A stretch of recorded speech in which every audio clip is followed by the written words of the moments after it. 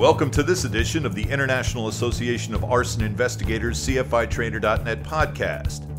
As I've discussed in the past months, we're changing things a bit here at the podcast based on your feedback. So let's get right into today's discussion with Dan Hebert. He's an IAAI CFI with a long list of credentials in fire investigation. We reached out to Dan because our chairman of the CFITrainer.net steering committee, Kirk Hankins, thought we should share information about how flooding affects investigators. And there have been many recent flooding events in our country, both salt and freshwater. There are some parallels to the Seaside Heights case study podcast that you can listen to on a link from this same page. So Dan Hebert, welcome to the podcast. Thank you. Happy to be here. Well, we're glad you are. So what are you up to these days? Well, as you know, I retired from ATF the end of 2012. So I am currently working in the private industry for a forensic investigations group here in the New Orleans area and, around the South. Good. Well, that'll help us with what we're looking for, because I wanted to find out a little bit from you about some of your experience related to flooding. And we appreciate you taking the time. Bobby Shaw, who vets experts for CFITrainer.net, recommended you because of your extensive work following Hurricane Katrina. So I'm wondering, what did you learn from Katrina? How did it affect your investigations there? Well, when you're talking about an event like Katrina or the recent flooding in Baton Rouge, they both have similarities and some distinct differences. I'd say that in Katrina, of course, your job description can sort of change, as far as working with someone like ATF, where the fire investigation takes a back burner for a while for rescues and clearing out hospitals, trying to get people to safety and moving people out of town and getting supplies to people. And, it's not just ATF. Of course, the fire marshal's office and everyone was kind of responsible for doing that as well. So, you take on more responsibilities, not just fire investigation at that point. Yeah, and I bet a lot of people really appreciated that extra care. So once you got to the stage where you were working on investigations, my understanding is there were fires in that area that you had to go in and work. Absolutely. As far as Katrina and Rita, it's a bit unique from regular flooding because it was several months in some cases before the levees were rebuilt and the water went down. You had a lot of situations where you were called to go investigate this fire, and of course, when you were finally able to get there, you had a structure that from 6 feet down is standing, that was protected by floodwaters, but from 6 feet up, there is absolutely nothing left. No roof, no anything, because it burned up, and of course the fire stopped at the water line, which begs the question at that point, how does a house that's flooded catch fire? That's always an interesting thing to try to figure out. That sounds pretty bizarre. What other things do you see after a flood that are unique? Well, one of the things that's unique about it is the patterns don't always represent what you expect on a regular fire scene. For instance, a lot of the patterns, I remember going into one house where the bottom of it had been flooded and the bottom of the couch was burned. Now, of course, everything was askew and kind of spread out everywhere. So here you are trying to figure out how the bottom of a couch is burned when the top of the couch is not burned, nor is anything around it burned. And then you realize after talking to the owners that a lot of their things had been put elevated, like couches and things like that had been put on countertops or on tables, expecting that if there is a possibility of getting a few inches of water, they wouldn't lose things as the couch. So you had a fire that burned down because the couch was upside down on the kitchen counter. So you had burning to the bottom of the couch, but when the floodwaters lifted it and put out the fire, eventually when the investigation came, you found a couch with the bottom burned and the top wasn't burned, but no more burning anywhere at lower levels because it was protected by floodwaters. So it's a greater part of the puzzle that as fire investigators we have to put together. Yeah, it's interesting. When you first started talking about that, I thought, well, maybe the fire happened before the flood. Exactly, and that is a possibility, but that's one of the things you have to figure out because there's human nature out there. There are people that do bad things for self-preservation. You have a lot of people that are in flood zones that don't require flood insurance. But if they have wind damage or fire damage, it's covered. And here they are looking at 5 feet of water in their house that isn't going to be covered at all by insurance. Next thing you know, the house is on fire. So as an investigator, that's one of the things you have to figure out. Is this something natural that happened, or someone trying to make sure that they get insurance money out of their insurance company? Yeah, and I'm also wondering about, after a flood, other types of ignition sources. Well, that's interesting. In both after Katrina and the recent flooding in Baton Rouge area, and I've talked to people that experienced the same thing in the recent flooding in Texas and Arkansas, Florida, there's tons of debris that has to be ripped out. I know myself, I help friends cutting out drywall. You have to throw everything out once it floods.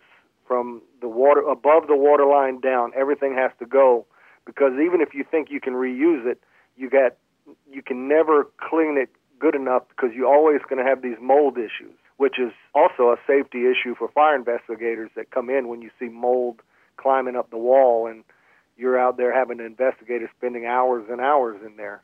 But the point is, you have all this debris, and there's something happens in the mentality of people when they get sick and tired of looking at debris. You start getting all these little nuisance fires of the debris piles itself, which is usually not that big a deal. But I worked one recently where that debris pile spread and eventually got under a covered parking area near the apartment complex.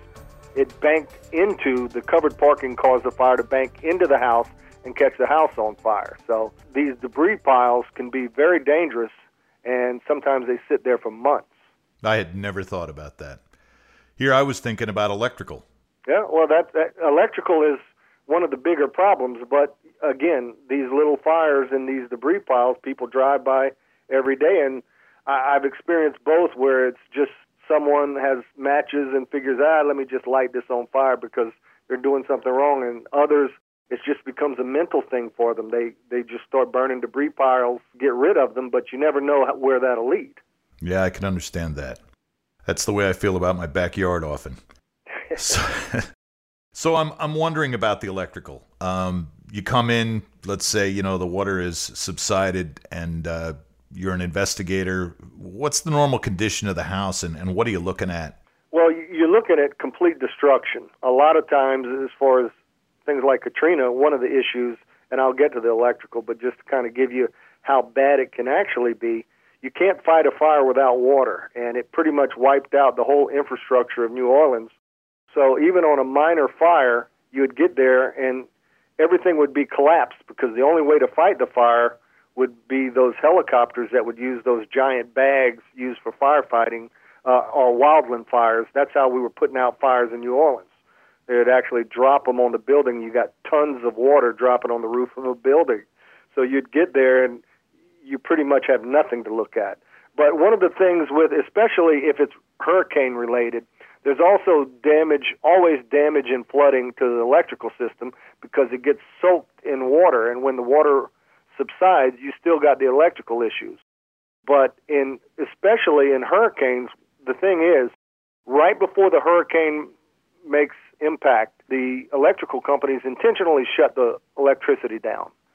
Usually people think, the electricity's out because the storm's hitting. No, they turn it off to protect the system. The problem is a lot of people evacuate and leave their power on, which is a bad idea, because your power is going to get turned off simply to protect the power grid.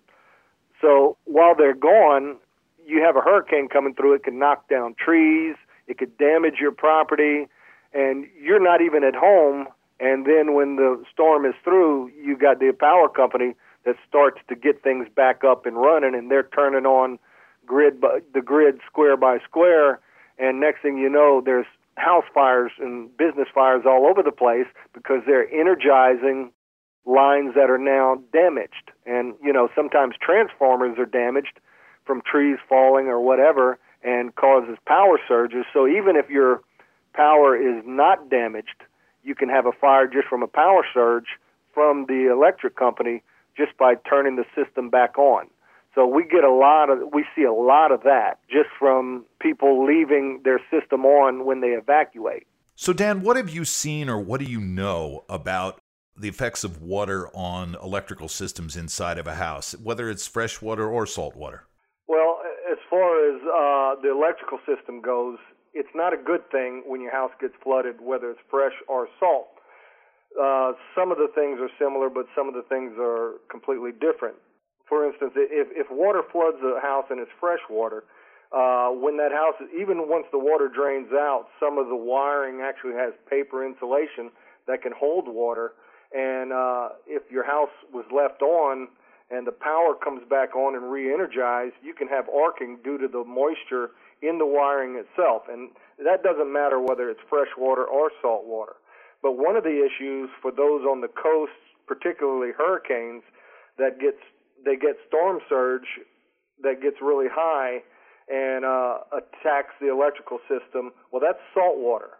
And that, even after it drains out and you remove the drywall and you're looking at the electrical system, it looks fine, but there's salt water in that system. And if you put that drywall back up over time, corrosion will take place, and that's a tremendous fire hazard, as the guys out there know. So as an investigator, if you know you're in an area or a flood zone where it's flooded previously, and you had a fire, you want to ask the homeowner or whoever is responsible, say, did this house flood? If so, how much water did it get? Was it 4 feet? Well, if your outlets are at 16 inches, you might want to find out, was all the wiring taken out above the flood line and changed, or did a professional come in and make sure everything was okay? If not, that would be something you can look at as a possible cause of your fire. I know from some of the folks that I know who have properties out near the coast, they have to go in and check their electrical systems just because of the humidity in the sea air and how it affects their electrical inside their homes. That's actually true. Just high humidity can do the same thing just because of the salt in the air. So that's something else to think about. All right. You mentioned something else when we had spoken before about gas. Well, yeah. One of the things that we've seen happening, and I don't know the exact cause because I'm not going to sit here and tell you I'm an expert on gas flow.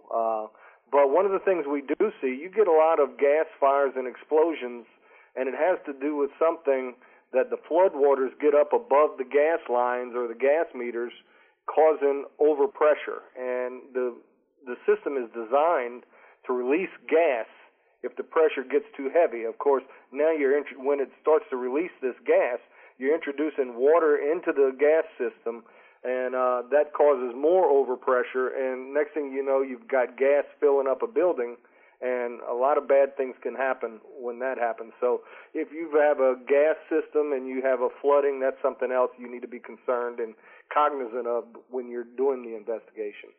Some of these fires, that happen maybe years after.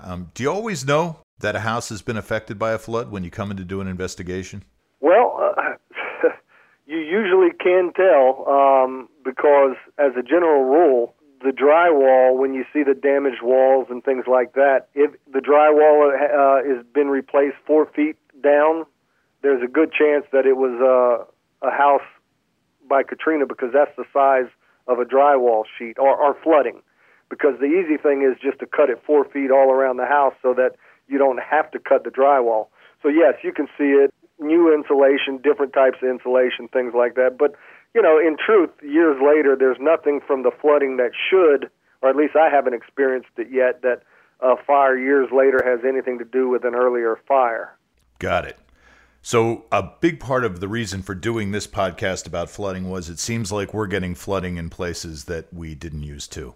So we wanted to raise some awareness to the folks, who are maybe for the first time getting hammered in North Carolina or South Carolina, or, many of the rivers I know up in Vermont back, when one of the storms hit, places where they just weren't used to it. Do you have any thoughts for fire investigators in those areas, maybe special tools that they should think about or tactics that they should use when they're investigating after a flood?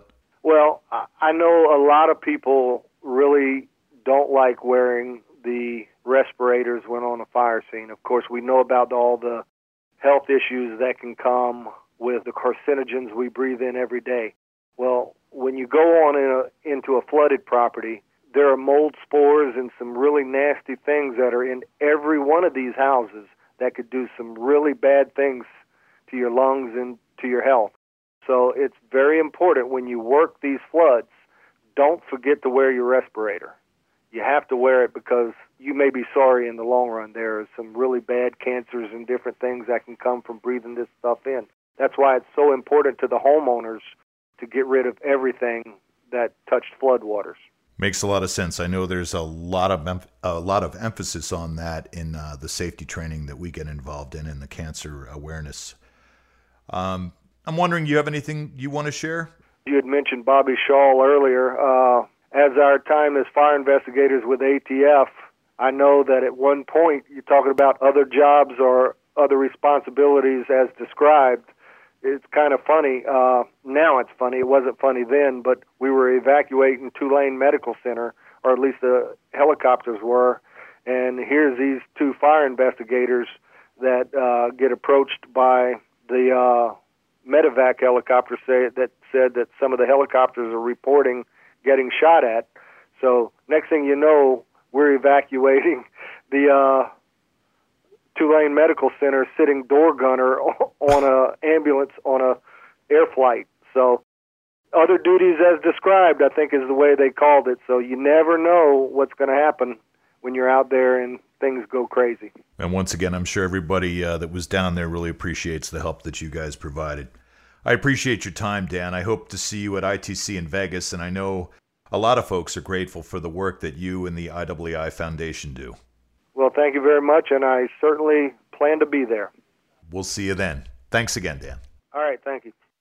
Now let's talk to Trace Lawless. He's with the T&E Committee, or Training and Education for the International Association of Arson Investigators. Trace, how are you? I'm fine today, Rod. Yourself? I'm doing all right. Hey, we got to start talking about ITC for this spring and the year after that in 2018. So what's up for ITC 2017? ITC Las Vegas, April 9th through April 14th. We're well underway with that curriculum and getting the presenters set. We're real excited about it. We're going to kick off that program this year after the opening ceremonies with a presentation from retired ATF agent Mike Vergon, CFI. He's got a convicted arsonist he's bringing to speak live to the attendees. He was convicted of arson and insurance fraud for over 70 fires over several years, and Mike Vergon was able to get him to come down and give us the facts of how he did it, how he was able to work the systems from the insurance fraud side, and a personal contact on how he intentionally set these fires to defraud the insurance companies. Along with that, we're really excited about the offering of the insurance track at this year's ITC. We're going to be doing that in cooperation with the Insurance Committee for Arson Control, and that'll be 16 hours of insurance offerings directly related to fire investigation, explosion investigations, and so that'll be a track. We've had it in the past, and we're going to kick it back into its efforts this year and offer that for the insurance-related side of the business also. Awesome. I know a lot of people that are involved in insurance have always been or continue to be involved with the IAAI. Anything else that you wanted to tell me about? I'm going to make a phone call after this to check in with what happened over the past month with Kate Reed, but thinking you might have other things you want to chat about, or? What I'd recommend to everybody, as you mentioned before, Rod, is firearson.com. We have all the listings of all the offerings. If you're interested in having an offering at your location, please give Kate Reed or myself a call or an email. I'll be more than happy to talk with you and see what we can work out. Remember, we're here for the membership, and without the membership, we don't exist. I appreciate your time, Trace. Again, that's Trace Lawless. He's the chairman of the Training and Education Committee for the International Association of Arson Investigators. Thanks for your time, Trace. Thank you, Rod. All right, you be well. Hey, love. Kate Reed, Rod Ammon calling from CFI Trainer. How are you? I'm doing well, sir. And yourself? I'm doing well. I just got off the phone with Trace Lawless, and we were talking about things involved in training and education, and we were sort of looking forward. I thought I'd give you an opportunity to talk about what happened recently. I was down at the complex fire investigation for the insurance industry that we put on with ATF at their facility in Cedar at Redstone Arsenal in Huntsville, Alabama. And the weather was beautiful. We had a great crowd of attendees. We had 42 attendees. We had 3 gentlemen from Brazil, and we had a gentleman from South Africa who took quite a long time getting there, and he loved the class. So we had a great diversity of people at the class. And, of course, we had all those great, wonderful instructors. We have 12 different instructors from the ATF and IAAI. And it went beautifully. So tell me again, how many people? 42. Isn't that sort of a big class? Yes, that is. It's a third more than what we had last year. That's good news. Shows interest. Yes, lots of interest. And we had a great mix of male and female, insurance industry, public. And as I said, these 3 gentlemen from Brazil are engineers. And they got a lot out of it. I've been receiving emails from people saying how wonderful it was, and they really appreciate getting the information about it to attend it. Well, I am very grateful for your report on going down there. I do have to remind people or tell people that you did get 3 flat tires on 3 individual rental cars. Yes. I thought that was pretty amazing, but maybe you got to stay away from construction sites. So when are you going on the road again? Myself, I am not going on the road anytime soon, but we are currently still running classes all the time, putting them together in different locations. In fact, we've got an expert witness coming here to Crofton at the headquarters in December.